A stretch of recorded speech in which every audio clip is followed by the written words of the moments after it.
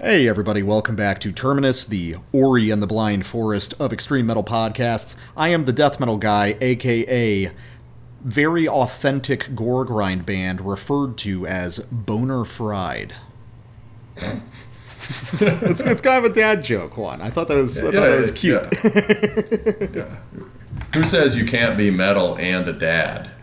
No way, dude. That's the thing, man. I'm like a real metalhead, but I'm also a fucking dad, and that's cool. I got a toddler size Monomarth shirt.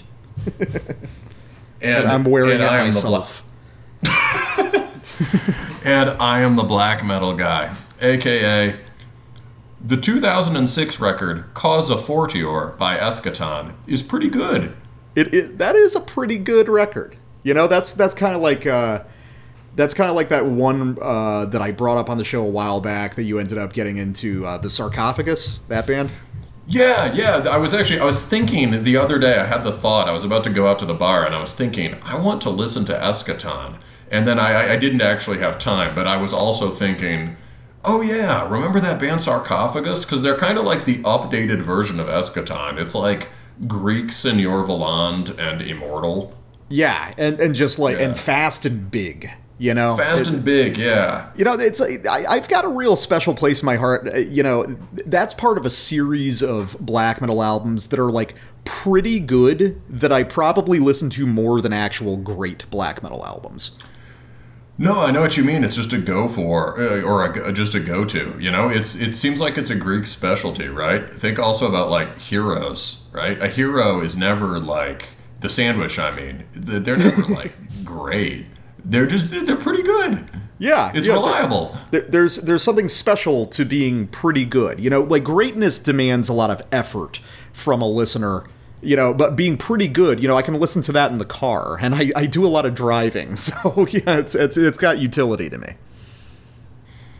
All right, so are we gonna shill now? Yeah, we should shill. The boys are back in town, so don't you mess around. But of course, up front, housekeeping. Me, Death Metal Guy, Facebook, @Terminus Podcast. You, Black Metal Guy, Instagram, @Terminus Extreme Metal. Money, give it to us. Patreon, $3, bonus episodes, $5, Discord access. Let's get her done. This is a little one Gash, and you're listening to Terminus. And we are back with the first of two records tonight. This is Inquisition's Veneration of Medieval Mysticism and Cosmological Violence, out on Agonia Records. So, it's been a couple of years since an Inquisition record. We did one pretty, I guess not that early in the show. Sort of, oh wait, it was really early in the show. It was 2020. Yeah, it was toward the end of the year, though, I believe. Yeah. Black Mass for a Mass Grave was the last one that's come out. Mm-hmm. And it's actually been kind of a minute. Although there was an even longer interval before that one. Or actually, no, not really. They've been coming out on a pretty reliable 4-year spacing. And the last one was probably the most polished Inquisition record ever. Right? I think we could agree on that. And it was long. It had a sort of glossy and smooth guitar tone, and although it did have some moments of sort of like pummeling double bass groove and stuff, it was much more focused on these openings in the songs where Dagon would venture off into kind of 70s prog guitar explorations. Or maybe, I mean, Dagon always only sounds like himself, right? But maybe long, winding, exploratory guitar passages that are like his Inquisitionized version of 70s guitar heroics. Mm-hmm. Let's see, I remember you liking that one pretty well. I liked it maybe a little less, but I also liked it because it's an Inquisition record. Yeah. Very, very consistent band. Yes, we're not, you all know that. We're not saying anything smart there. Everyone knows Inquisition is a radically consistent band. He has developed a a very a minimalist arsenal of songwriting techniques that he deploys again and again in different iterations. Always manages to change it up just enough. I feel like the only record that was really a departure, somehow I've like never gone back to the 2016 to Bloodshed Across the Empyrean Altar. That one was, it was like a little more death metal-y, I think, which was potentially interesting, but I think maybe there's enough death metal in the basic Inquisition formula that it wasn't really a very interesting exercise. Yeah, I'm not even sure I've ever even heard that one myself. Yeah, well, plus the title's a real fucking mouthful. Bloodshed Across the Empyrean Altar Beyond the Celestial Zenith, right? Yeah. Something across the something. Contrast that with this title, which is a mouthful but means something. Veneration of Medieval Mysticism and Cosmological Violence. That, at least if you're used to reading metal song titles, that one rolls off the tongue. And it's got kind of a cool... and really the title tells you what's going on in this record. It is the title is a definition of black metal, almost. Does that make sense to you? Yeah, I get what you mean. Yeah. What is what's black metal about? Well, I mean, you could, you can go for the one word Satan, or whatever. But if you want to say it, veneration of medieval mysticism and cosmological violence. And there's something a little counterintuitive there, right? Because you're saying veneration of, like, say, cosmological violence is a sort of abstract, poetic phrasing, right? What does that mean, right? But there's a clue sort of in the sequencing of the phrase. You've got a V, an M, an M, and a V, which is, in poetic terms, that's a chiasmus. It's sort of like if you the first two things and you put if you take the first two things and you take the second two things and put them below the first two things, they make kind of an X. VM, VM, VMMV. And so if you undo that chiastic knot, you get something like this: veneration of medieval violence and cosmological mysticism. That is less weird sounding. That just really is a literal definition of black metal. Right? Yeah. What do you do? It's like medieval violence wasn't like oppressive, everyone says medieval violence was the ultimate evil, awful thing. Medieval violence is cool. What do you think? And that is inframed within this broader cosmological perspective in which these things make sense, right?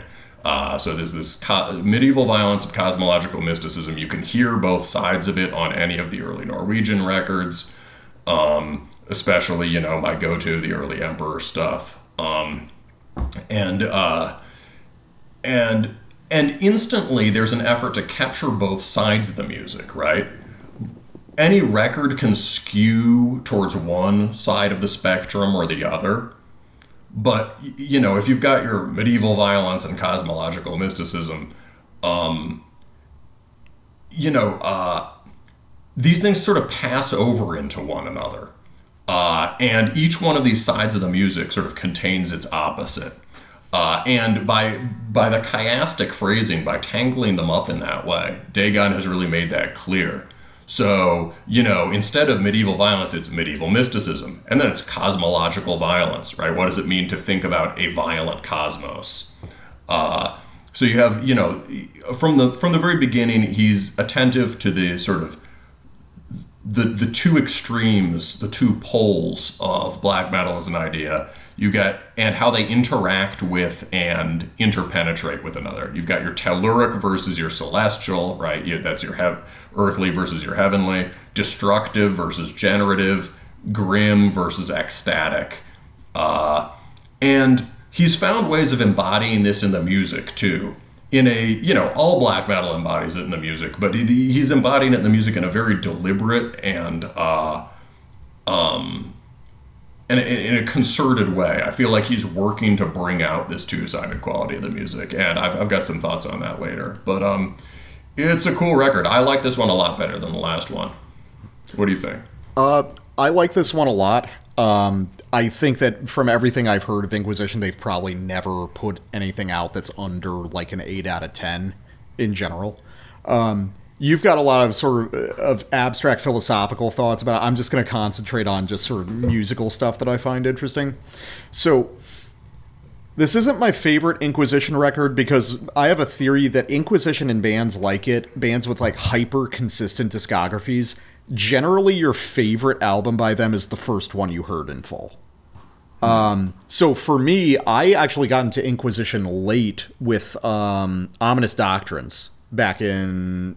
oh no, it wasn't Ominous Doctrines. It was Obscure Verses in 2013.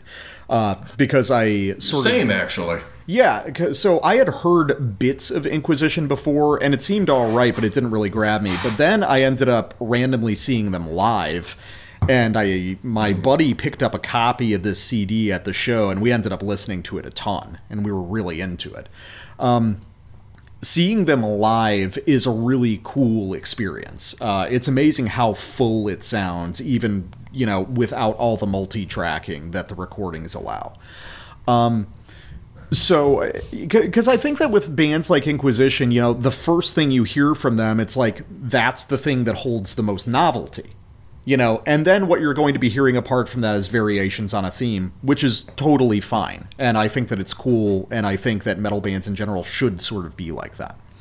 But the variations are what make up the distinctions between the albums. And this one's actually pretty different in substantial ways. I think at this point, it's become clear, at least to me, that Inquisition is primarily a vehicle for Dagon's particular fascinations at any given time with different guitar techniques. The way I perceive Inquisition seems to be a little bit different from a lot of people, because a lot of people emphasize what they say that, that it's very sort of deliberately primitive and simple music. And I guess in some sense maybe it is, but there's a lot of really complex guitar playing that goes on in Inquisition records, and a lot of interesting textures and layering. This is not easy stuff to write or to wrap your head around as a guitarist. And I think that Dagon is a guy who takes playing guitar very seriously. And one of the things that makes Inquisition so distinct and makes them a sort of, adjunct to the whole outlaw rock thing is the fact that Dagon is sort of spiritually a rock guitarist. Rooted in like hard rock of the 70s and 80s.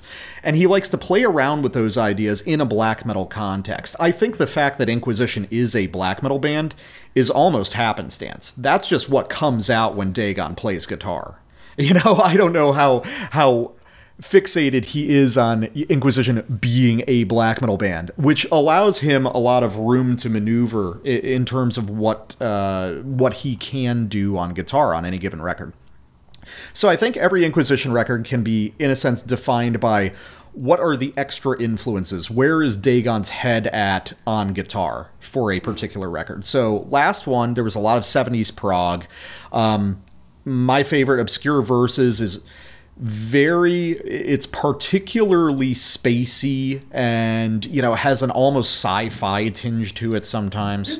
And it's very I mean, I guess all of it is heavy metal, but that one has a very, I think that one was where the most decisive shift happened from this kind of ascetic minimalism to Inquisition as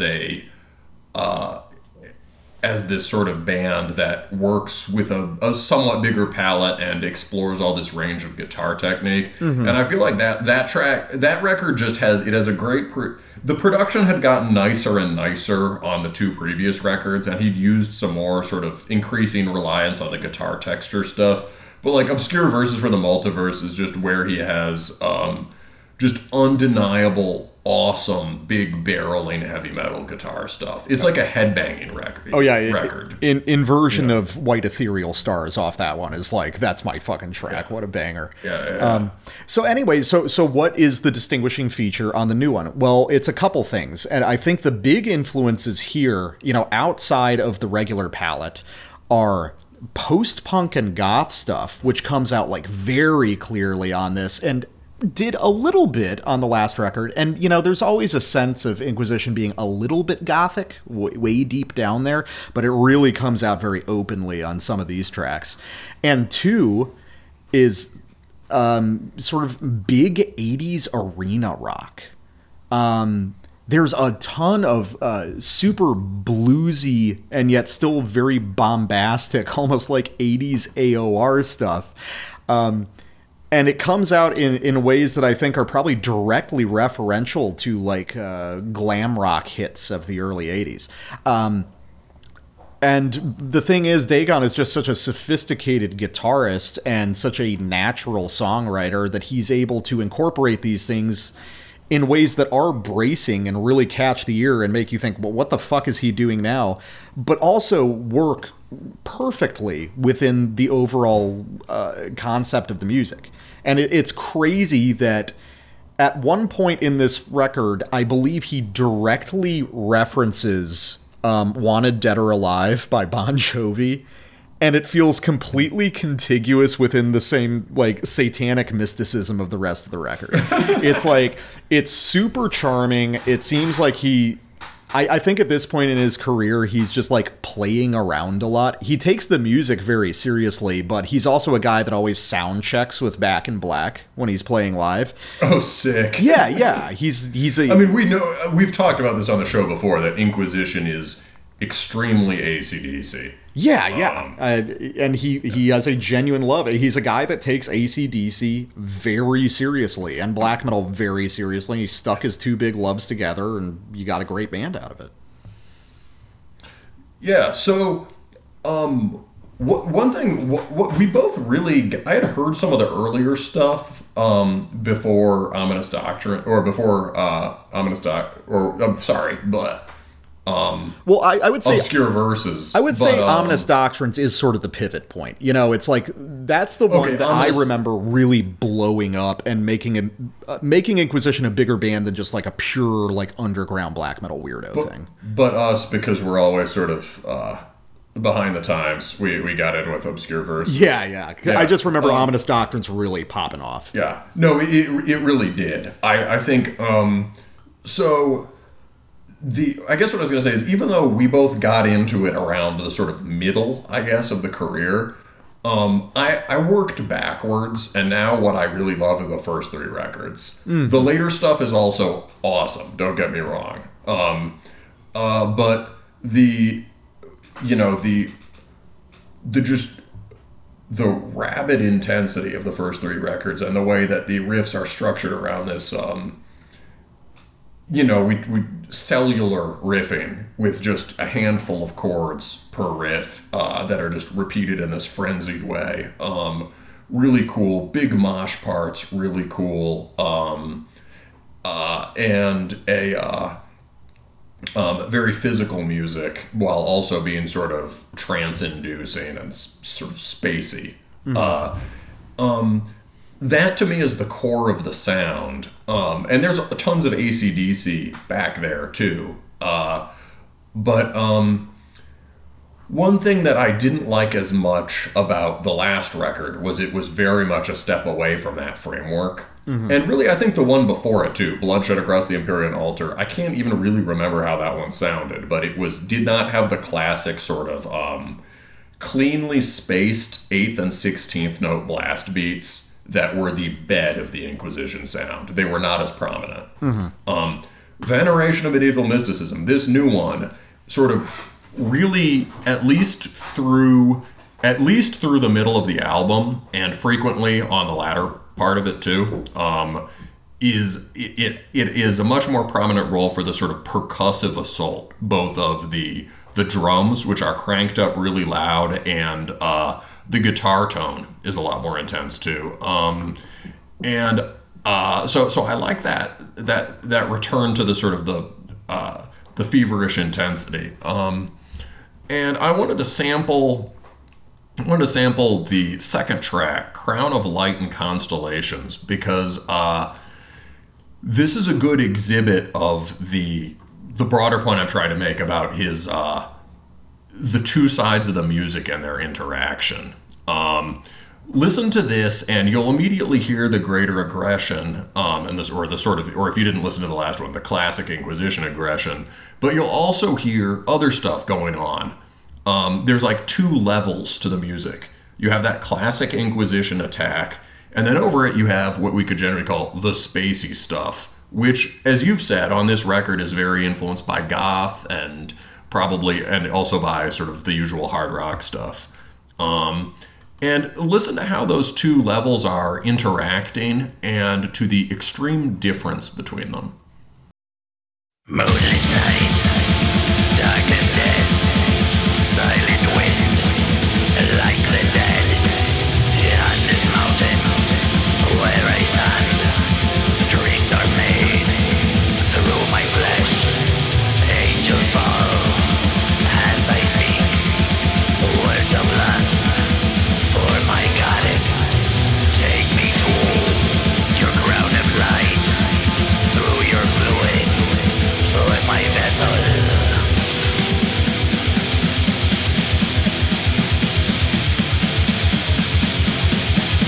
Moonless skies,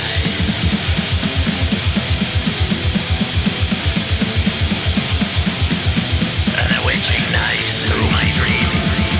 You appear, I am answered with your presence. Cryptic signs come from me through your lips and your lust. Sleeping moon, darkened sun, now emerge from your light. Pleasure me, listen least. Take me to where time began.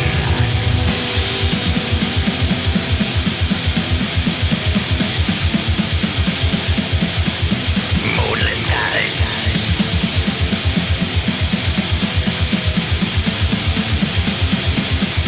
an witching night.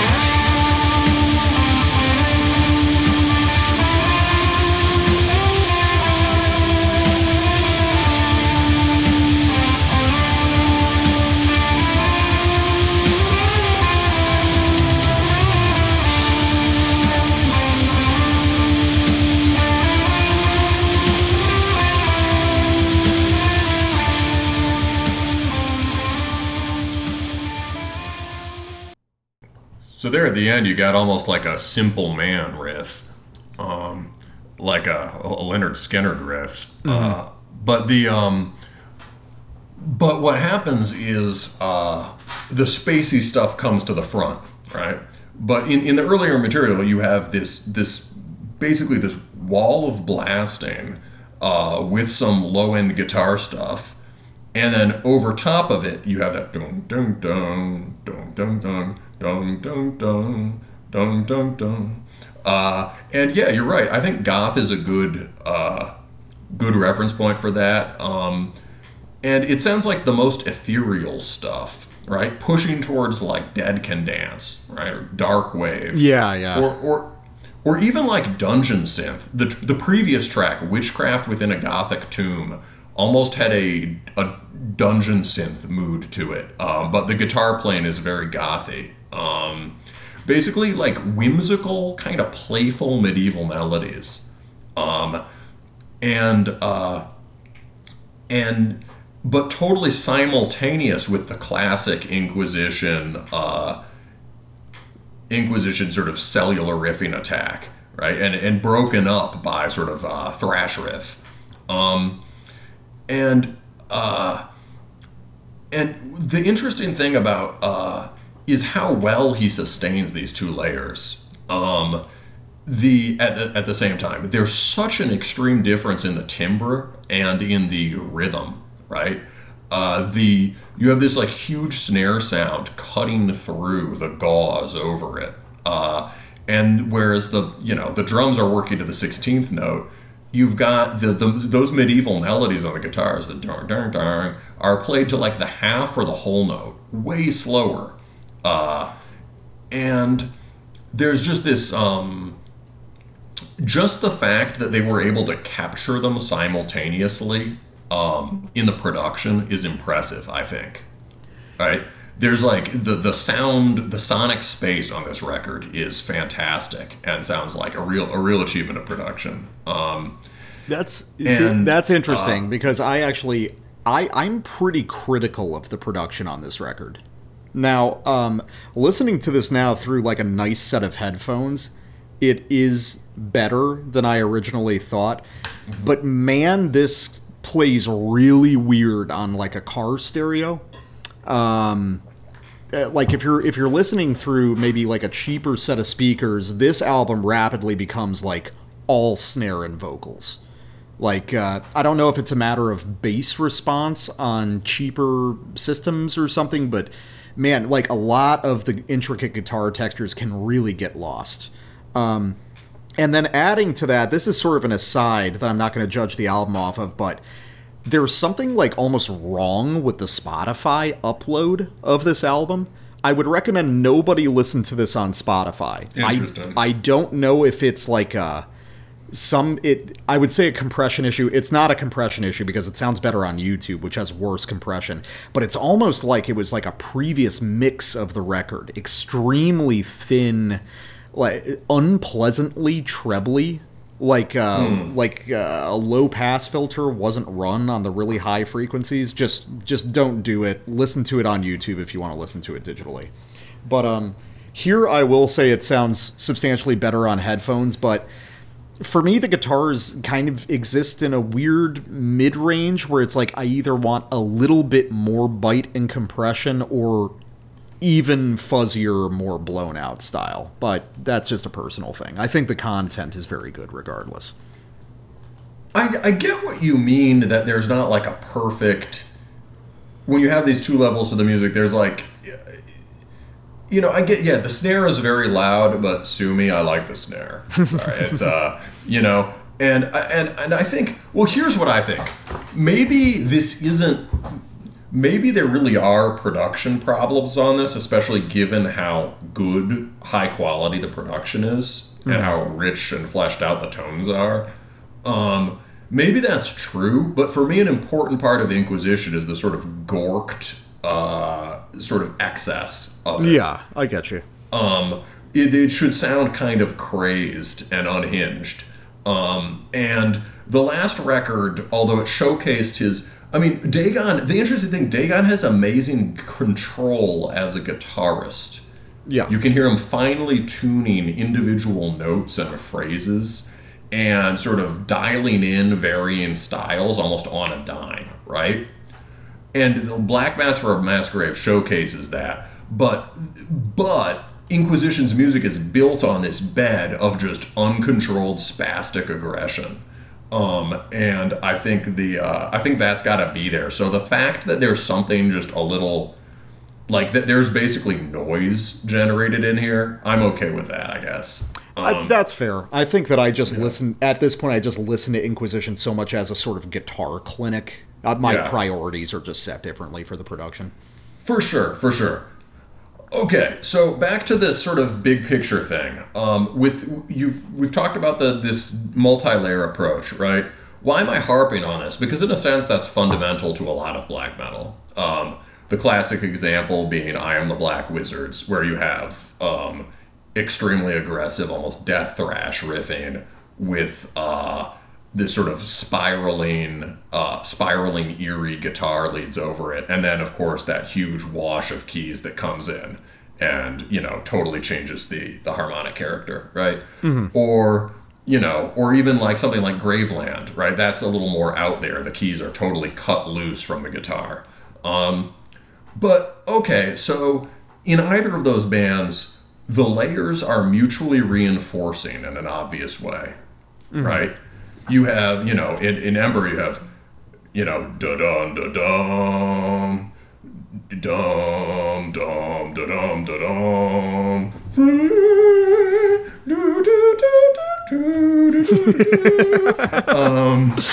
that falsetto note was a little rough, but yeah. Well, I'm a little out of practice. I think I've never in my life attempted to sing the keyboard part to that song. but they're two parts of a broader. They're two interlocking melodies in a bigger idea. They're mutually supporting, and although the keyboards are more floaty and ethereal, they're working together to create something vast, sublime, and really crushing. And in Graveland too, right? The keyboards are just adding to the sort of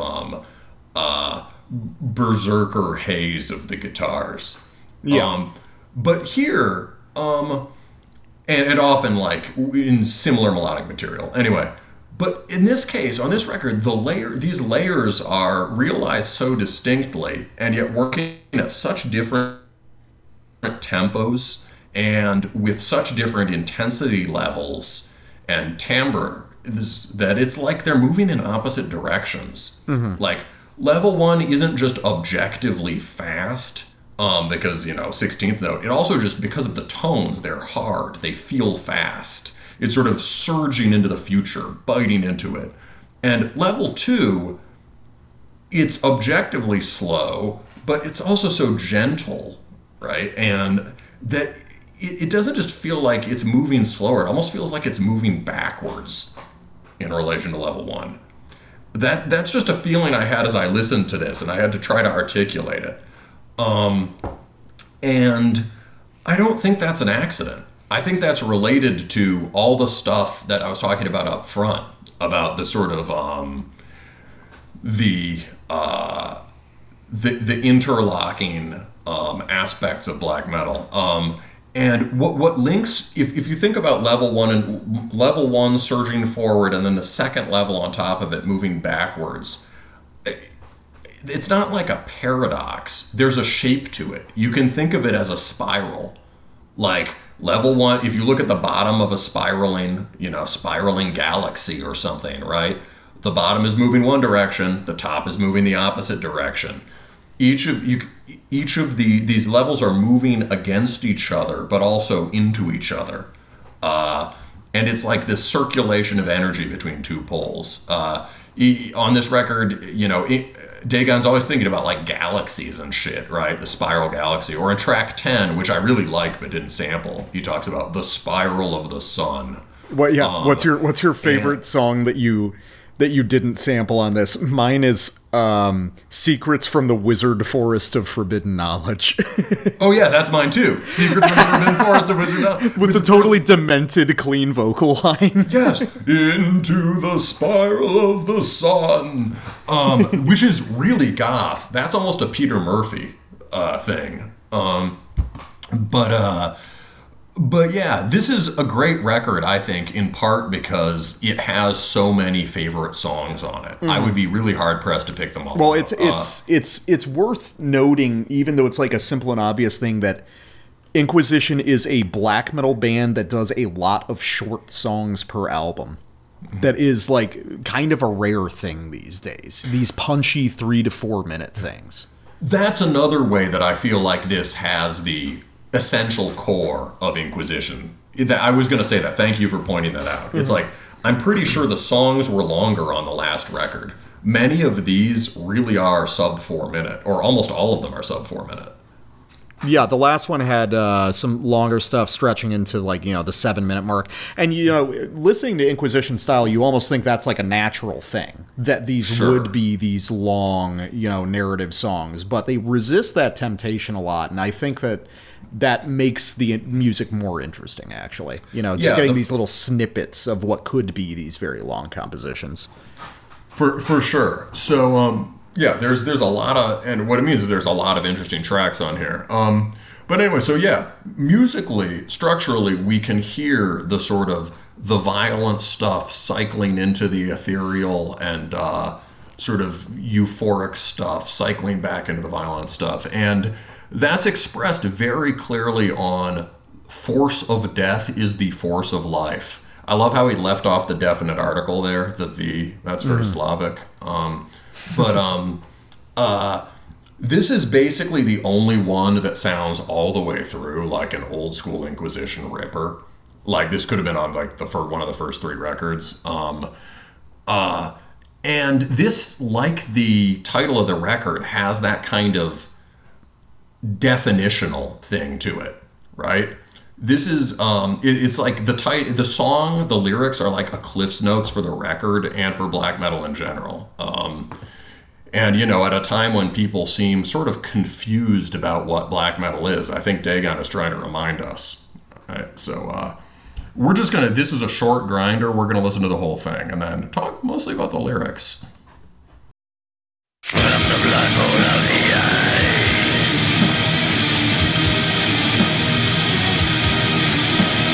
standeth from the earth and sea,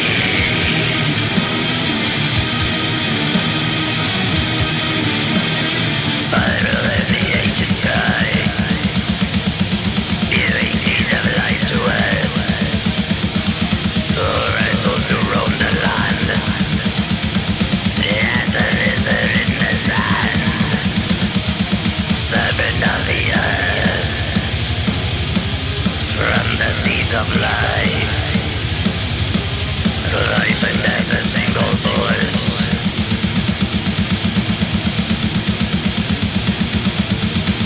Rooted in the cosmic eye,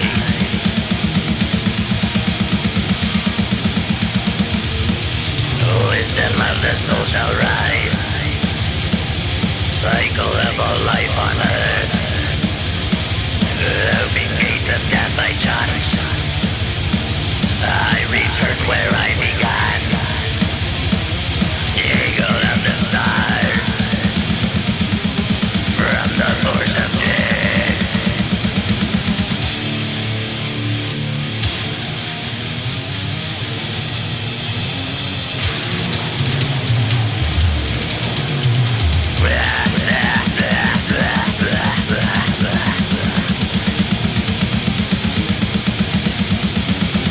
I was the dust of stars.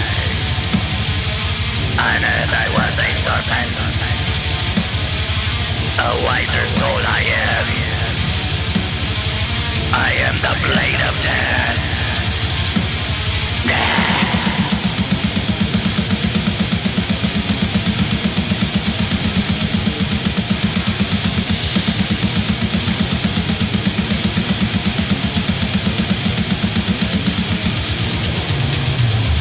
The force of death is life,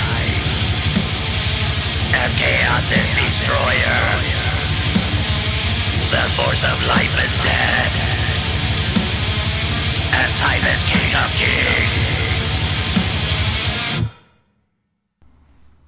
I was actually going to sample this one before you got to it. Oh yeah, doesn't it just fuck? Isn't Eagle of the Stars is Mosh Call of the Year? You just like everything with an eagle in it. I love eagles. You're such a raptor enabler, black metal guy. Yeah. What did you like about this one? Oh yeah. Well, it's sort of like there were a couple ways I could have taken my side of this review, and I did consider, emphasizing more the return in some ways to the hyper-aggressive early Inquisition style, but I figured you had that covered, so I'd just point out more specific guitar features instead. Yeah, for sure. Well, yeah, so this one is hyper-aggressive. There's about 4 riffs. The first one is a little, that like sort of da-da-da-da-da-da-da-da. That one's almost a little long for Inquisition. It's almost got a Slavic black metal quality to it, or like a Nile thing to it. Really, I think it speaks for itself why it's awesome. Every single line of the vocals is awesome and heavy. On Earth, I was a serpent. My favorite line is blah. Yes. Yeah. This is someone on the Discord was saying he kind of missed. Sorry, that was my ring with eagles on it smacking into my table. Someone on the Discord was saying he kind of misses the old the old Lovecraftian frog vocals. Mm-hmm. Which is fair. I mean, that was part of the demented aspect of Inquisition, the shamanic vibe. However, this record to me sort of validates the decision to change the vocals, because the lyrics are really important here, and I like that I can hear them. Mm-hmm. Yeah, the lyrics are extremely audible throughout this record. Yes, he wants people to listen to the lyrics. So, this is one of the big... There really isn't a more fundamental key to black metal and the worldview that it, taps into and expands on than that line. The force of death is life. The force of life is death. And you can say that and not really know what it means. But I think for all of us, there are moments in our... There are moments where we really sort of get it, right? Force of life is death, right? I mean, you can think about what it all requires is not thinking about life as the individual organism or like a collective of individual organisms, but as a force cutting across the line between different organisms and beings, right? Like the force of life is death. You can think about obviously about predation as fueling life, but you can also think about life in its essence as war and conflict, in that life is a struggle against gravity. It raises itself out of the earth and it devours the inorganic. Life is war on the inorganic world and on the gravity. Or gravity is part of the inorganic world. It's the ultimate inorganic. But also there's another way of thinking about it, or another aspect of it, right? The force of life is death. In the way that when you're thinking across time, death appears as a moment in a process of life that cuts across, that transmits from individual to individual, generation to generation. I remember I got that for the first time when I was reading Egil's saga. And Egil's, and the sons in each generation just reproduce the same pattern as their fathers. And when Egil's dad dies in a modern novel, right, this would be like 20 fucking pages, right? Oh my God, Egil's dad died. How did Egil feel about it? What did he think? What did his dad say? In the book, it's one sentence. Mm-hmm. And the point isn't because Egil's dad doesn't matter. They were great friends. The point is that Egil feels a complete assurance of the continuity from his father to himself. There's a later part in the book where Egil's sons die, and that's a big deal, right? But when his dad dies, it's just how it is supposed to be, and the unfolding process of the patriline just is transmitted to Egil. But yeah, force of death is life, right? Life as itself, a violent force, and as fueled by that. And once you start life itself as will to power, overcoming, incorporation, domination, and that's essential to the genre. And I think it's something a lot of people have completely forgotten because they think it's just, quote, dark fantasy. And here's Dagon hitting us over the head with it and reminding us that these things depend on one another, that life and death cycle into one another, each contains the other. Through death, life springs off the ground once more into the new cycle.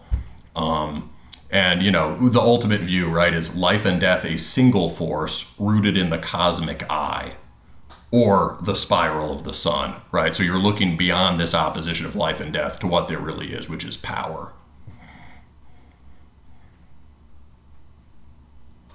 So anyway, there's some pretty cool post-punk stuff that happens on this record. Nice. You can't front load the philosophical shit. Now I just gotta talk about Bon Jovi and shit. No, we're gonna keep. I just felt like I had to do those back to back because otherwise it would be impossible to I had to do them back to back. Let's talk about Bon Jovi, man. Yeah. That's an important side of this record. Now, I've made everyone's done their fucking homework. Now let's talk about riffs. Okay, well, before we get to Bon Jovi, let's get to post-punk. So, there's a lot of sort of goth and post-punk stuff across this record, and I'm not nearly as well-versed in that stuff as you are, so I'm hoping that maybe you can guide me a little bit as to where it's coming from. When I first heard some of the really melodic passages on this record, my brain went to emo just as a default because that's in the water of black metal these days, but it's not at all. It's really directly from goth music, I think. And it's at its clearest, at least at one point in the very next track after Force of Death, which is Memories Within an Empty Castle in Ruins, which is just basically like almost a fucking Cure song in a large part. So at least that's what I think it is, but you probably know the specific bands he's referencing better than me. So let's listen to the first couple minutes of this, and maybe you can untangle it.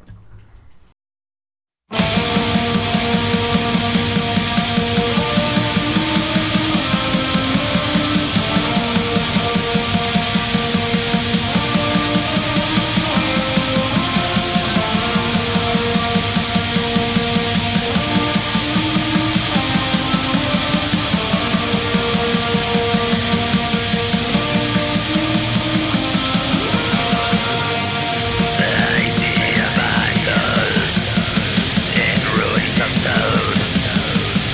No soul is present, yet void of might. Like the fury of lightning, in the fury of thunder, in the distinct of past, one standing high.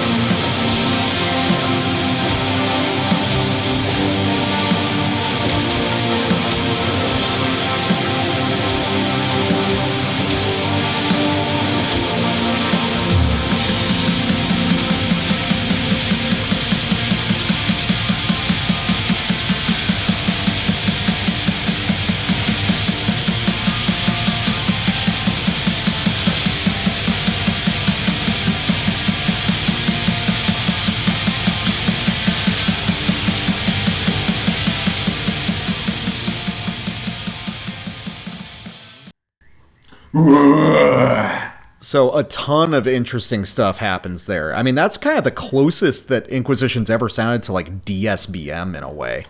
That's a really good point. Yeah, which is not a wavelength that they operate in like at all. Like this seems so radically different in terms of mood than anything else in Inquisition, but it still works within the album, even coming off of like a total like satanic ripper like the last song. So we start with that sort of dreamy, watery, clean guitar line, and then into that big sort of like sad major key melodic punk riff that's tremmed out. And we play around with variations of that, and then we get into a series of these elaborate arpeggio figures, the first of which is, again, like very post-punk to me, and the second of which, toward the end of the sample, almost sounds like sort of the brightest thing that Magla could do in their standard riffing format. So whenever I hear those sort of watery, flanged out lead lines, my brain always goes to goth and post-punk, and I think that's the intent here. But can you point to more specifically what he might be drawing off there? Well, Death Metal Guy, I can't give you off the top of my head a specific band that it's a dead ringer for. But like, I think what it captures an era, basically, of like towards the late 80s. You have a process where goth realizes it doesn't need to just be about negative emotion, right? And in some ways, then converges more on the affirmative worldview that black metal has, right? So, I mean, when I think the feel I get throughout the record, both in terms of the arpeggio stuff and the more sort of textury stuff, I think of the first Dead Can Dance record, which is one of my favorite records ever, and you can hear it's a sort of playful and it's a sort of playful walk through a misty garden, and it's kind of, there's a serenity and lightness to it, but you can also, all the musical DNA is just on the two Joy Division records. So I hear a similarity to that and things that came around at the same time. I would also say the first Slowdive record, or like Cocteau Twins, right? What basically, like, shoegaze is just a rebranding of goth without some of the things that were sort of that, like the hipsters of the time found scary or weird, goofy. So like, the first Slowdive record has guitar playing like that. Miranda Sex Garden would be Cranes. There are some checks for the people. But also, so that era of goth sort of opening up and finding, instead of being more just about like crippling depression, becoming more about a sort of a fuller experience of life based on insight into, mystical insight, some of it dark. Does that make sense? Yeah, no, I get it. And it's interesting to hear how smoothly and contiguously it incorporates into Inquisition stuff, even if the emotional wavelength is, like, sort of jarring at first listen. Like, the first time I heard that like, melodic punk riff, that really simple power chord, that dun, dun, dun, dun, which is, like, if you put a guy like shouting and just turn them into suspended held chords, you've got like a Ghost Inside breakdown or something. That's what I thought was going to happen with that like fill in the drums. You think it's going to abruptly slow down into almost like a breakdown configuration, but no, we go back to the blast. So this isn't an isolated occasion. These sorts of watery, clean guitar lines and even overt sort of goth gestures permeate the record. There's probably like 5 big sections of songs across this album that are dedicated to that. And I think it's really cool. Even the Wizard Forest song that we like so much sort of plays on that. Except that's also playing around with more of the 70s heavy metal ideas that we saw more full-fledged on the last record. So yeah, I think that's really neat, and I hope this is an element that Inquisition keeps playing with on following records, because I think Dagon's really good at pulling it off in surprising ways. And even though the sort of like, downcast post-punk thing is something we've had in black metal for a while, it's very easy to do that and make it sound okay. It's very hard to do it and make it sound great, and Dagon makes it sound great. And it's hard to do it without breaking the wall of blast beats. Yeah. Right. Yeah, even Migla sounds the most post-punky or gothy when they're doing the sort of Killing Joke Tom stuff. Yeah. And that's clearly a deliberate thing that they're channeling. Here, Dagon still, is dedicated to the principle of the very rigid machine-like drum performance. So it's interesting to hear how he makes it work even within that context. Now, the other side of this record, the other weird influence, is the big 80s rock stuff, which is fascinating every time it pops up. Dagon just clearly fucking loves glam, and I don't think it's ever come out more fully on this record. So for that, let's go to the second to last track, the title track, Veneration of Medieval Mysticism and Cosmological Violence. And with a title like that, you're probably imagining something kind of austere. But instead...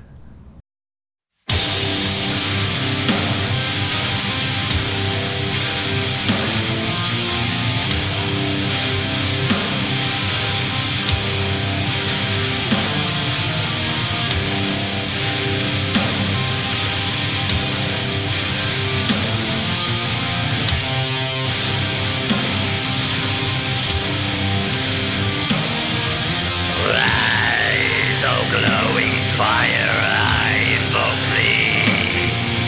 You, thou dark master, I sing to you. Sun, morning star of dark rays. Through the veil of night, I see your light.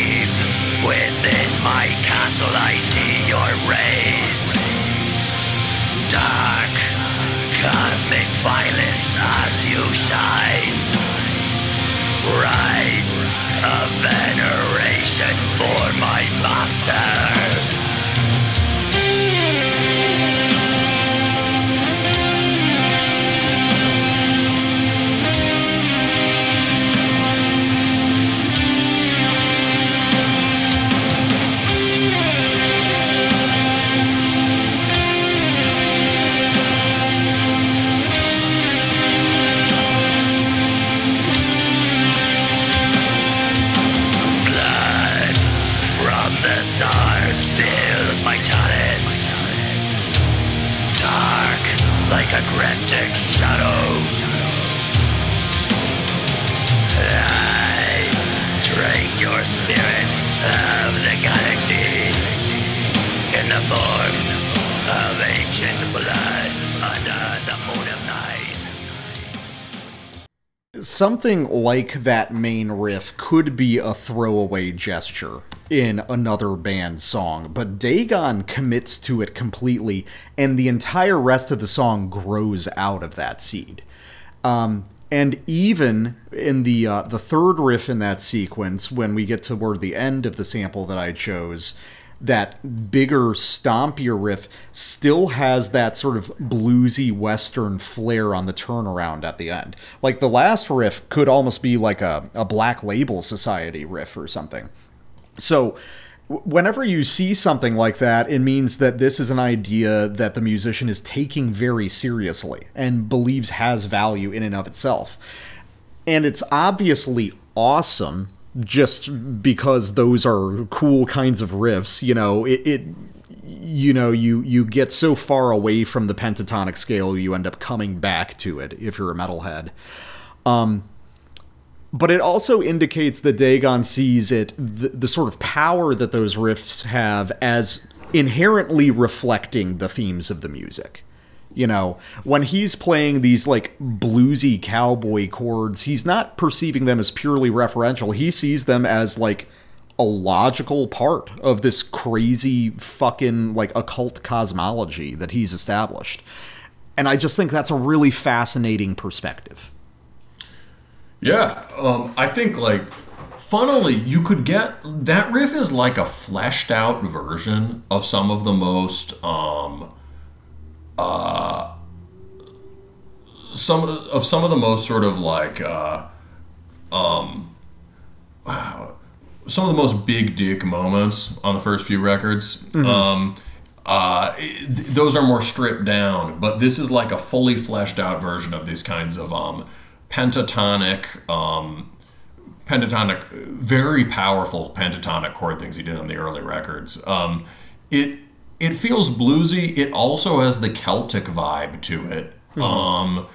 And there is a, I don't know, yeah, this is like a chest-thumping riff, or a chest-thumping sequence of riffs, sequence of textures. Yeah, it's very cool. You know, I was thinking also about the lyrics here. He like keeps insisting on terms like medieval, right? Mm-hmm. He like a dark medieval night. He just wants it all to be here.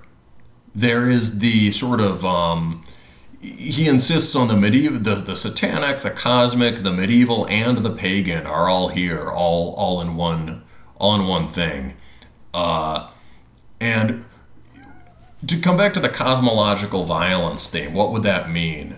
Well, if you think about the, say, the Norse cosmology, the world sort of comes into existence, sort of congeals out of primordial chaos, maybe into the body of Ymir, and that itself happens through a whirlwind conflict of fire and ice, a rotating vortex of fire and ice in Ginnungagap. And the first sort of historical event that founds the cosmos is an act of completely unprovoked aggression, right? Odin just kills Ymir, and the world begins.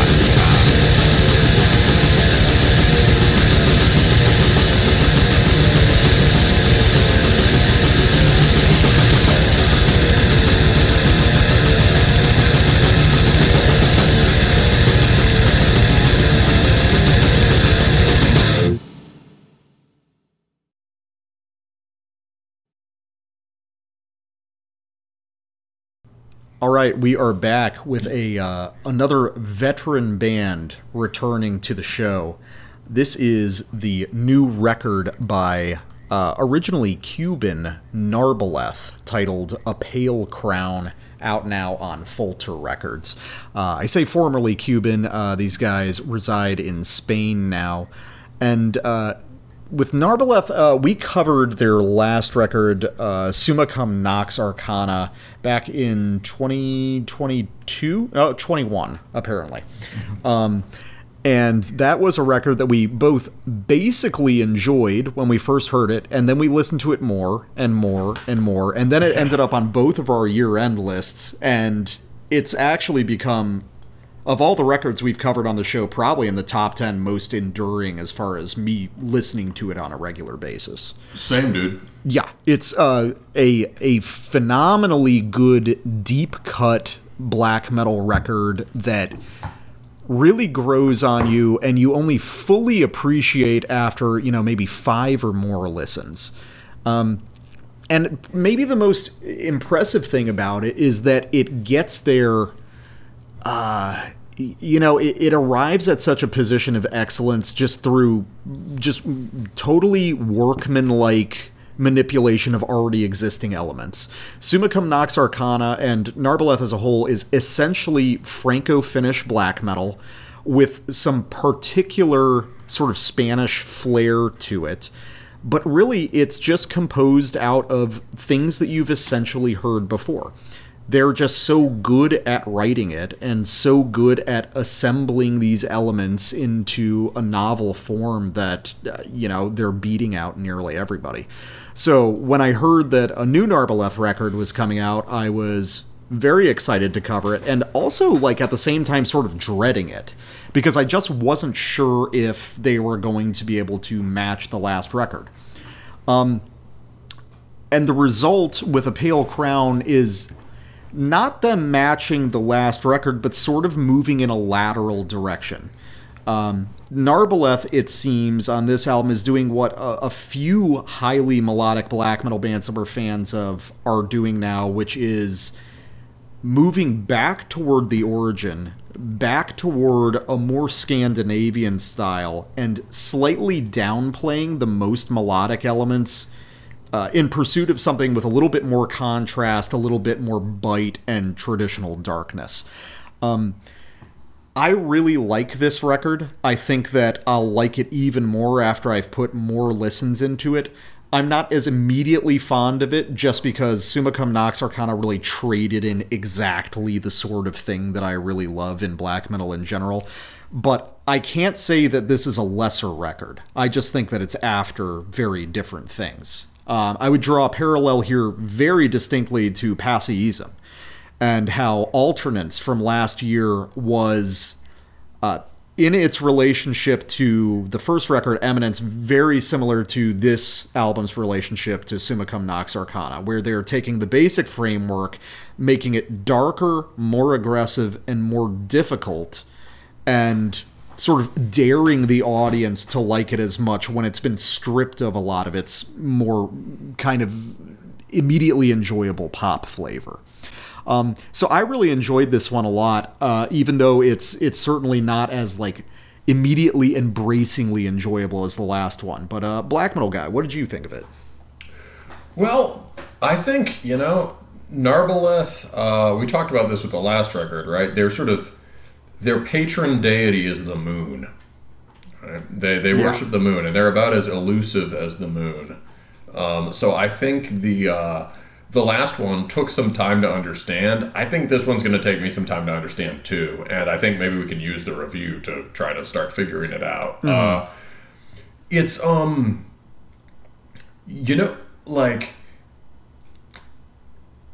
I think that this one's definitely sort of more. I don't know about more aggressive, because the last one was pretty high intensity too, mm-hmm. but certainly more brooding, darker than the last one. And that's theoretically more my thing. But there is a bit less of the uniqueness that record had. We should try to capture, maybe flesh that out a bit for people, because it wasn't... they achieve something. They use this established technique that you might get from a Finnish or French band, but to capture a mood that really isn't like anything else in black metal. And a lot of that has to do with the lunar aspect of the music. Like, there was something feminine to the sound. Yeah, it's an extremely feminine record, right? Which is interesting because it's very powerful at the same. It's sort of like about dark female mystic power, right? Right, and that's not to call the band feminine or anything like that. It's to say rather like, these are men worshiping the primordial female as embodied in the moon. Mm-hmm. And so, like, think about, like, if a poet writes a poem about a beautiful woman or an awe-inspiring and remote woman or anything like that, right? If he writes a poem about the moon, the poem will evoke the goddess, right? The poem will be feminine, mm-hmm. right? Or same with a painting, right? The artistic, you can have a passionate masculine attraction to this lunar feminine force, and still in worshiping, in your devotion to that force, you evoke it and you produce something that sounds feminine, mm-hmm. right? And that's a very unique thing. And the music had, there were moments of tenderness on it, and a sort of crazed, a summery exuberance to it. It sort of sounded, the Flamen record has something like that too, but in a much more sort of diurnal way. Yeah. This is a sort of amorous, nocturnal summer music.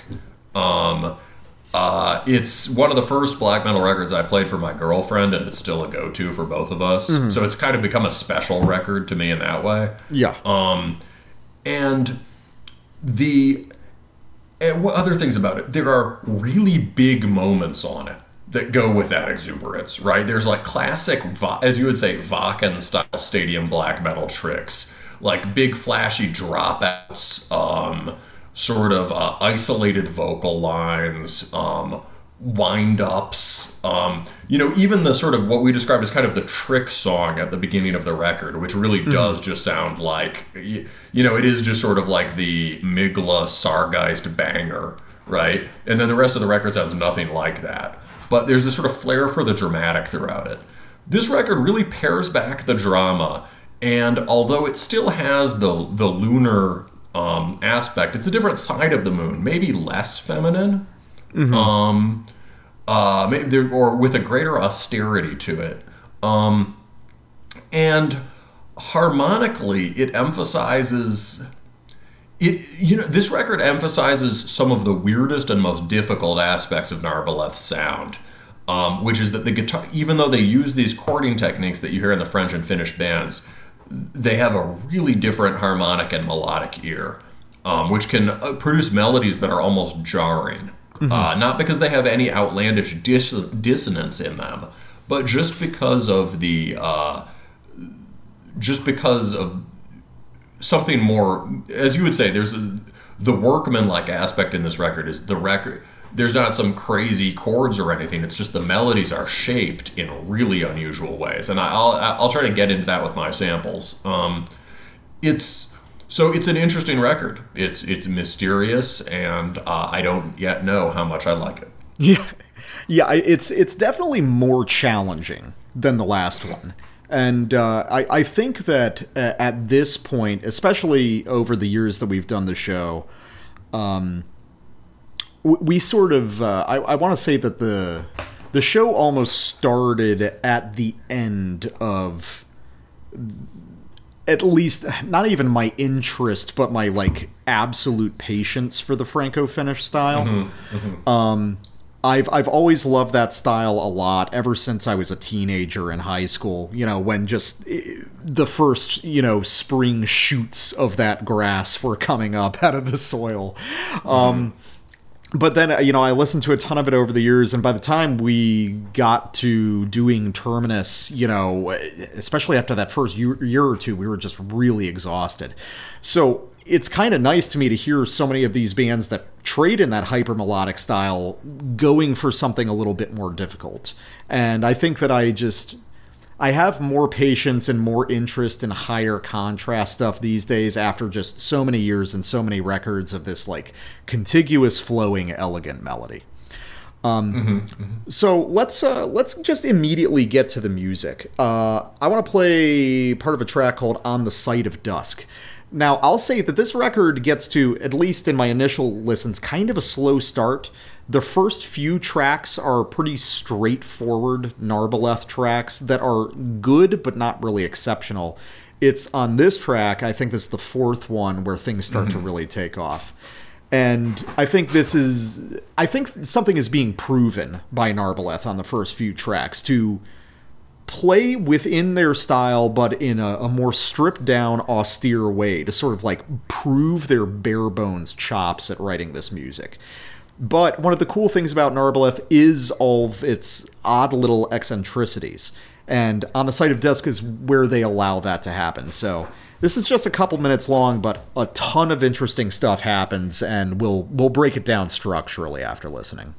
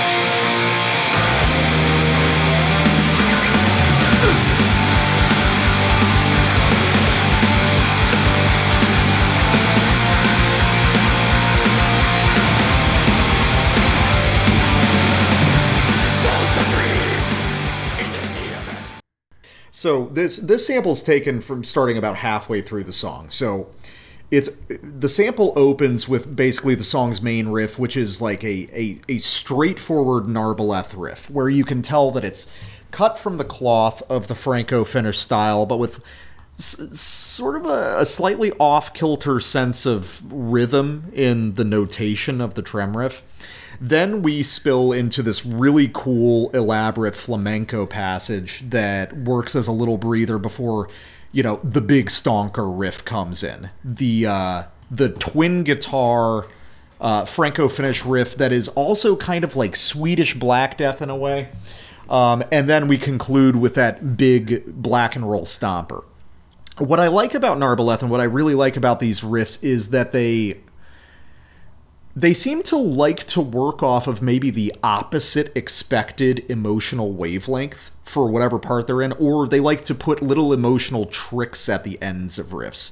Like, one thing I've noticed Narbeleth really likes to do on that big twin guitar riff is, as they end the riff, instead of sort of concluding with the standard, melodeath diminished scale that would go there, they drop the last phrase down a semitone, which gives it that slightly uglier, more sighing French quality to it, which actually, reaches closer to genuine French black metal. That's the stuff that's been extracted. That's the stuff that's really been left behind as it's been incorporated with Finnish black metal, is the ugly sour turn, the mutilation turn at the ends of riffs. And something similar happens in the opposite way with the big black and roll riff, which is just like a big Bathorian stomper, just big power chord thing, but then starts putting in the sort of francophone chord inflection against that really aggressive driving rhythm, which gives it an odd emotional color. I really like the album is dotted with like little songwriting tricks like this that aren't that crazy when just described, but when layered on top of each other over and over again, you get something that's like really melodically and atmospherically complex, and I really like that. You're right about the mutilation thing.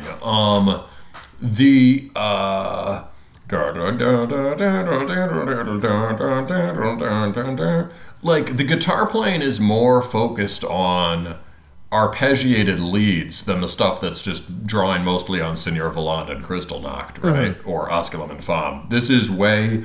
The idea of French black metal here is much closer to, mutilation or Celestia or, any of the sort of more... the LLN stuff and the more kind of necrotic, depressive stuff that was coming out of France earlier in the 2000s. Yeah, I think that LLN might be a pretty prominent influence for these guys. It's just so weird to hear that stuff in a more professional and polished and better played form. I think you're right. No, that's gotta be it. It's like, and that's why it sounds so weird. It's like you're hearing just... the jarring harmonies in a mutilation. The weird blend of seamlessly flowing melody and jarring sort of harmonic maneuvers that you would get in a mutilation song.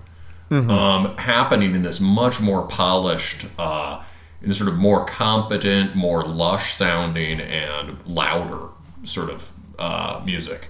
Yeah, and it's again, that's almost an inversion of what made some of the LLN stuff so interesting, which was like that you would have these sort of just bizarrely sumptuous, elaborate melodies, but presented in such a like fumbling, scratchy style.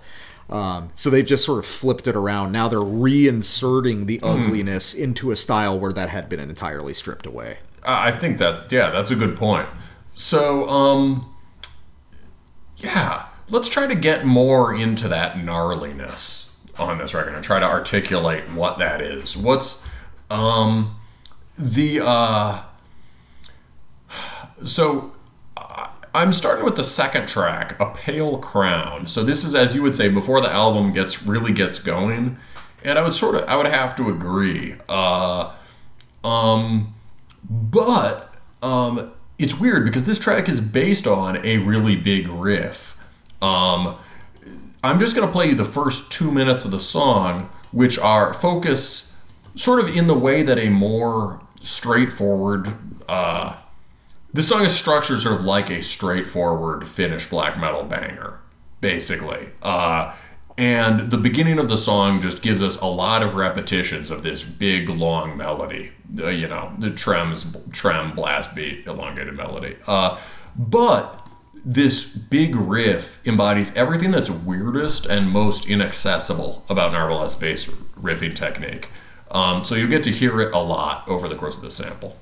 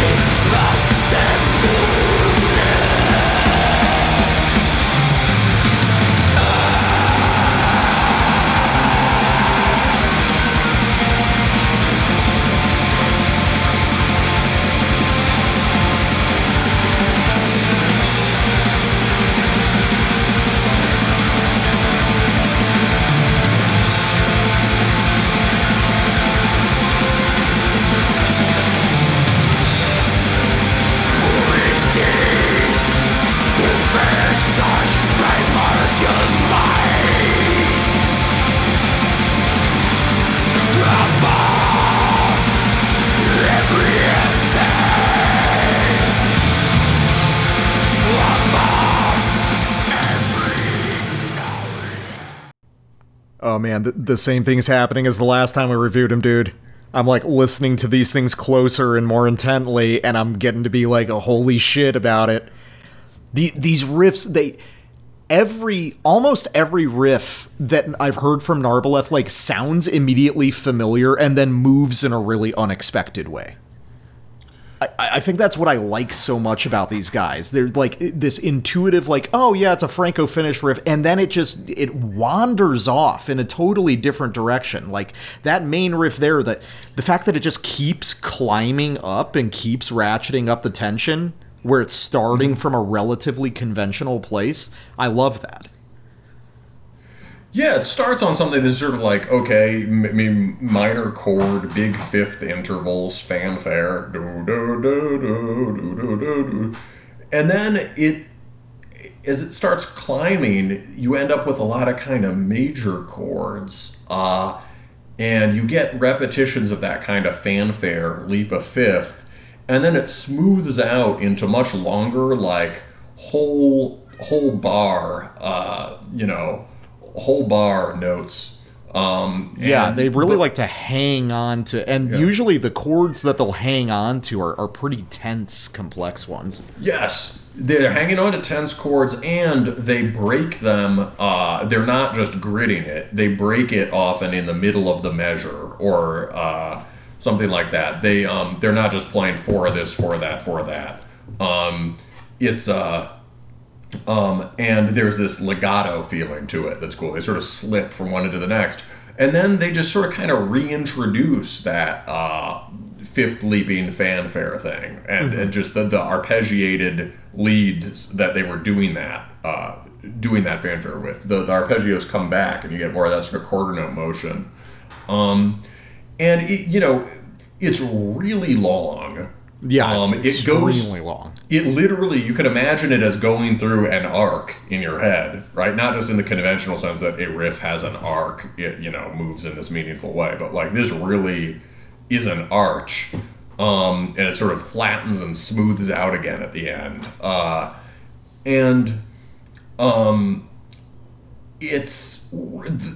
I cannot describe how bizarre the harmonies here are. It's like, the harmonies are, the best way I can describe it is disjunction. Like, it's not like they're gonna play a gnarly tritone or just dip like a half step in order to introduce dissonance, or just do the sort of DSO thing and play a chord that includes all of the above, right? But it's like they're moving between off notes within the scale. It's almost like almost every note they're hitting outside of those big fifths is like a weaker note in the relevant scale or chord. And it's almost like they take like a standard Finnish or French black metal shape, and then they play the inversion of it. They play all the notes that are left out of it, so you get like the shadow of the original thing, Yeah, instead of being weighted, it's where the emphasis isn't going towards the 1 5 minor 6 flat 7, right? And I guess sort of flat 3. It's ending up elsewhere somehow, and the introduction of these major chords also does that, right? There just aren't major chords in the Franco-Finnish stuff. It all fits into this seamlessly flowing Aeolian melody. We used to say Dorian, we were wrong.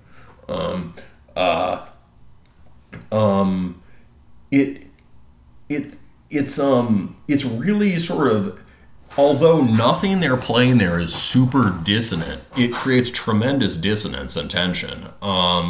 Nothing resolves in the way you expect it would. And you could probably break down that arc into 4 to 5 different parts. Each of them has suggests a different emotional quality that is then not fulfilled. And I'm almost inclined to be critical to the riff because each of the maneuvers almost cancels out the last one. By the end of the riff, I'm not entirely sure what's happened. I can tell that there's a mood of kind of there's this kind of high tension, not high in the sense of like very tense, but like sort of noble. I get what they're going there. There's a kind of lofty tension, and there's a refinement of the kind that you got on the last album, right? They're interested in these sort of shades, this sort of, maybe reverent contemplation tinged by melancholy, or, sort of a pensive introspection that becomes energetic and strong, or any of these kinds of shades of emotion. I get that, but it's like each thing is shading into the next thing, which is like negating the last shade. I really don't know it's a very thoughtfully worked out and elaborate riff. It is not a cliche, big, long, sweetly flowing riff with a lot of meaningless notes in it. There's really something going on artistically, but I'm not sure it works. I think it works just because I think that this is a band that's like very concerned with mood and trying to draw out very specific kinds of moods. And the thing that I get from this record is sort of like I think this record like relates very directly back to Summa Cum Nox Arcana. But if Summa Cum Nox Arcana is sort of, this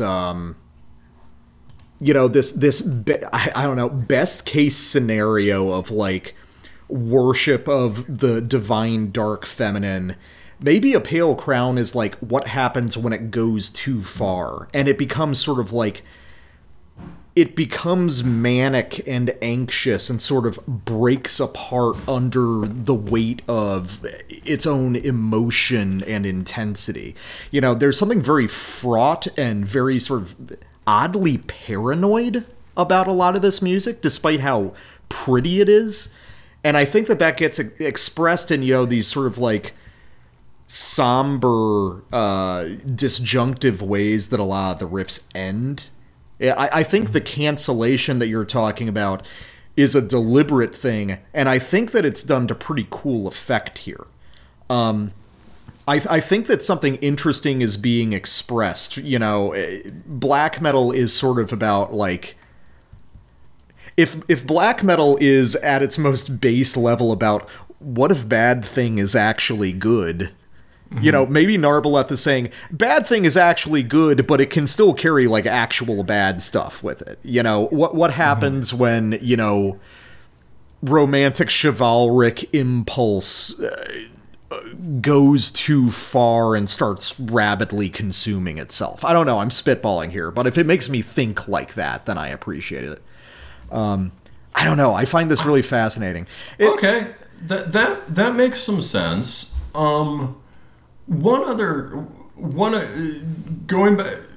thing I could use to describe it is like suspended, right? Yes, very suspended. I don't know enough to know what a suspended note in a chord is or a suspended chord is, but the feeling that they got on the last record, there were a lot of these odd interval choices on the last record too, and it helped make it. On the last record, the odd interval choices often created a grit or a nuance that then was released in moments where they would sit more on a strong tone. And there's more and more of those strong tone resolutions as the record goes on. I think starting from track 3. But like this track definitely just sort of refuses that, and everything is just totally suspended and tending away from not just from resolution, but also from a stable place to push off of. No, I get it. Yeah, it's like floating against its own will. Yeah, that's a great way of putting it. It's like a witch places a levitation curse upon you. Oh, damn, death metal guy, you're making too much sense. You're justifying that effect. I like it. Imagine that you're hovering in the air and you're like spinning and you're unable to orient yourself, and it's like you can't touch anything. That sucks. Yeah, right? That's kind of cool. Whereas the last record has this kind of sleepwalking, floating, The last record has a floatiness to it that you're floating in a cool way. Right? Yeah, you get the levitation buff. Yeah, Summa Cum Nox Arcana, you're casting levitation on yourself. Here it's being cast upon you. Yes, yeah, and it's levitation allows you to go to the moon or the beloved or the trees and touch them. This record, you can't touch things. Yeah. Interesting. So it's a weird riff. And in the riff 2 does it too, the second riff in that whole sequence. Yeah. It's almost like you're about to get a more consonant and aggressive fulfillment of riff 1, but then it just dives away from it. And a really good example of what you're saying, the mutilation sort of downstep. Often they're not moving by half steps. It might be like a whole step or more, but it just goes like, yeah. And then the end of that double bass riff is just, you go back into an aggressive mood, like a sort of, almost a martial affect at the end with like a skronk chord. Mm-hmm. It's really weird. And then, of course, I guess the song goes towards, it wants to move towards you end up in a resting place for the song, maybe unusually so for Narbeleth, because you end up in this kind of Winterfilleth section that's kind of blissed out. But it takes like 4 or 5 minutes of this sort of like grinding suspension that doesn't indicate where it's going. Yeah. Yeah, it's a very, very tricky music. It's very, it's like you said, it's extremely elusive. It, definitely a black metal record where the elements at play are wind and water almost exclusively. Yeah, so, yes. Weird white light. Yeah. To step beyond the veil, this is the next one. This is a more compact and harmonically immediate track where you hear more of the strong tones you're used to. I would say it's kind of analogous to Moon of a Thousand Shapes from the last record, which was a banger and a place where the record decisively locked in. You can hear between A Pale Crown and To Step Beyond the Veil a big difference. This song gives you a lot more to hold on to and a more affirmative kind of mood.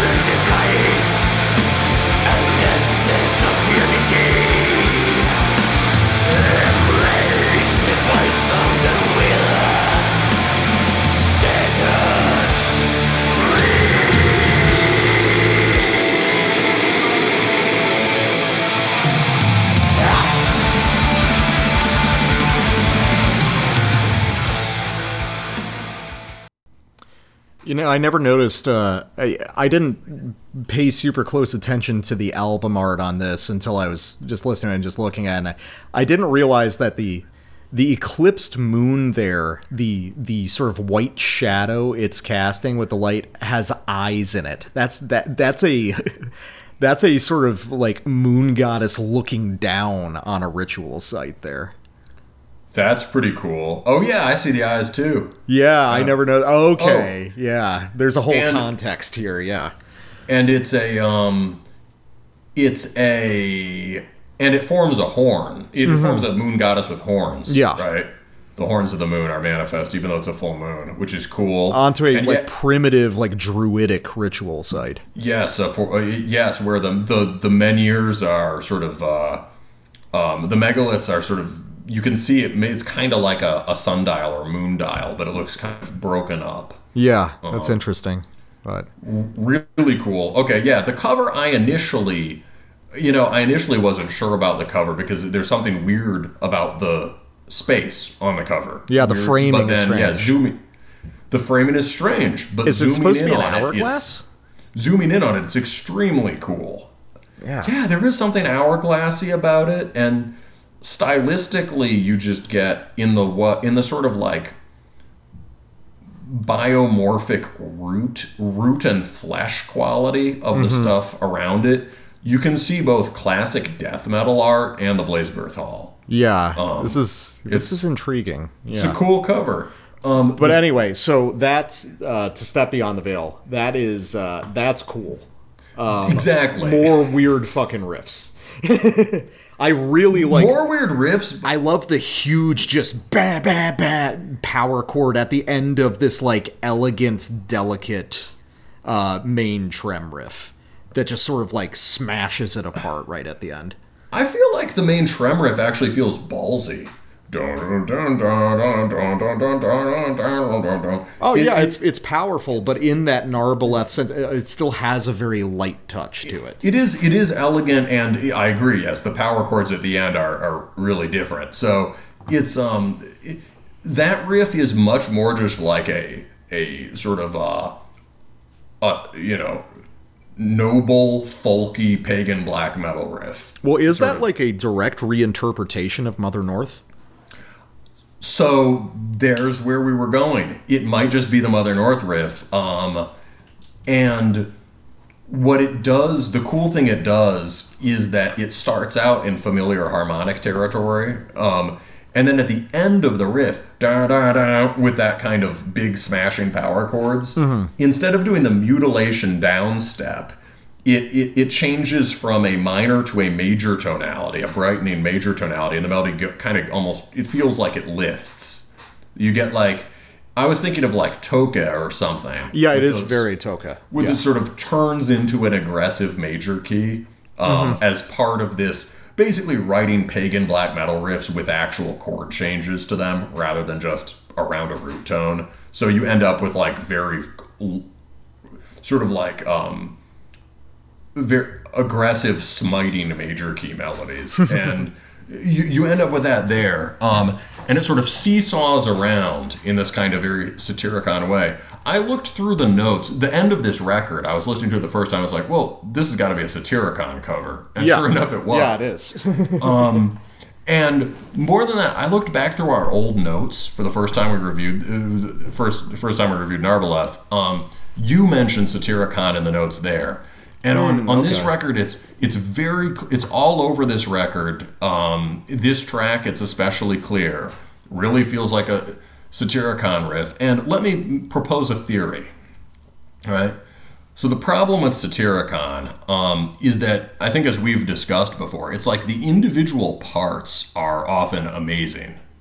You get classic folk black riffs and stuff. But the overall product is extraordinarily clunky. Yeah. The parts sort of grate against one another. Occasionally you hear just bizarre bum intervals in riffs, or weird riff writing choices. But very often it's just the way the parts kind of smush into one another in a way that can be less than some of their parts. Mm-hmm. Sometimes it's a really heavy. Sometimes they collide in a way that's really heavy, but often they don't. And what I'm thinking is okay, if Narbeleth is a band that takes Satyricon very seriously, then maybe the bad parts of Satyricon songs, the parts where the riff goes a little wonky or the song lurches into the next part and there's some bizarre harmonic disconnection, Narbeleth hears it and they're yes, that's cool. They're identifying heaviness in that disjunction. Yes, they're this is cool, this is heavy, and they take that accident and they make it into an art. And so it's almost like, whether they're talking about like hovering on the strangest tones or bending things in a mutilation way, there's also this way of like embracing the clunkiest aspects of it's like Narbeleth is the opposite of clunky as musicians and songwriters. The whole mood of their songs, this sort of the sort of levitating feel of them, totally not clunky, but they get there by embracing the clunkiest side of Satyricon, and that's pretty cool. Yeah, I think that there's definitely something to that. I think that Narbeleth perceives disjunction in a very different way than a lot of black metal bands do. Mm-hmm. And I think they see it as this strange asset in and of itself that's sort of like not necessarily moored to rhythm or melody. They see the pure essence of the contrast as being like a unit of its own to play with. So here's a really good example of that. Let's go to my last sample, Witness and Provider, which is a super cool song.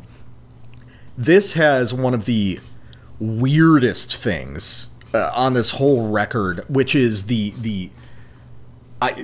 some sort of strange trick is being played on the ear with the first riff that I'm going to play, with this odd sidestepping guitar rhythm against this straightforward thrash beat arrangement, which just manipulates it into sounding like it's in a really bizarre time signature or something.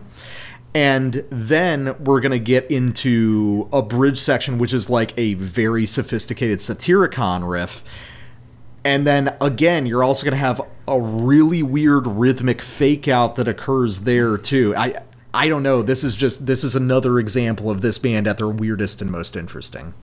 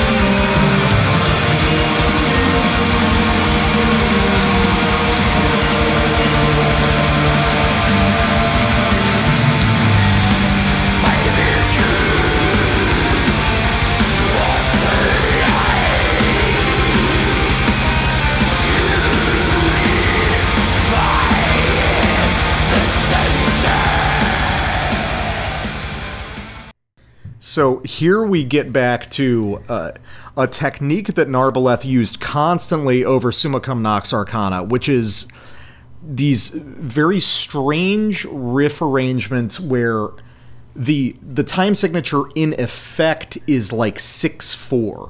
Now, a lot of people would think of that as like 3/4 or 3/8, but in the way these things are arranged, they really are more like 6/4. It's one contiguous thing, and man, that first riff, that what it's doing to your ear in that very strange rhythmic pattern on the guitar just makes it sound totally off kilter. And then those weird decisions start compounding. You know, you get into the introduction of that big Satyricon style riff, with this drum intro that you think is going to go into this kind of stately take type section, but no, we get back to blast beats, and then when the rhythm does finally change into a double kick orientation, the snare is offset from where it would conventionally be. It's the overall effect is just this constant feeling of familiarity with the basic melodic and rhythmic material on display, but it's been arranged in this like radically different fashion. And it's like your ear is, it's almost like listening to Certain Brutal Death, where your ear is trying to hook onto a pattern that it kind of recognizes, but it's never quite able to. This is just, you know what the curse of Narbeleth is? What? It's so easy to not pick up on these things because they play with such sort of effortless confidence, and the music is generally so highly melodic and smooth and contiguous. It's very easy for the record to breeze by you. And I think we said that when we talked about Summa Cum Nox Arcana. There's a way to listen to their records which is just flatly like an especially good Franco-Finnish black metal record. But if you don't take the time to sit there and like unpack all these odd little details, you'll be missing a huge part of what makes this band so exciting.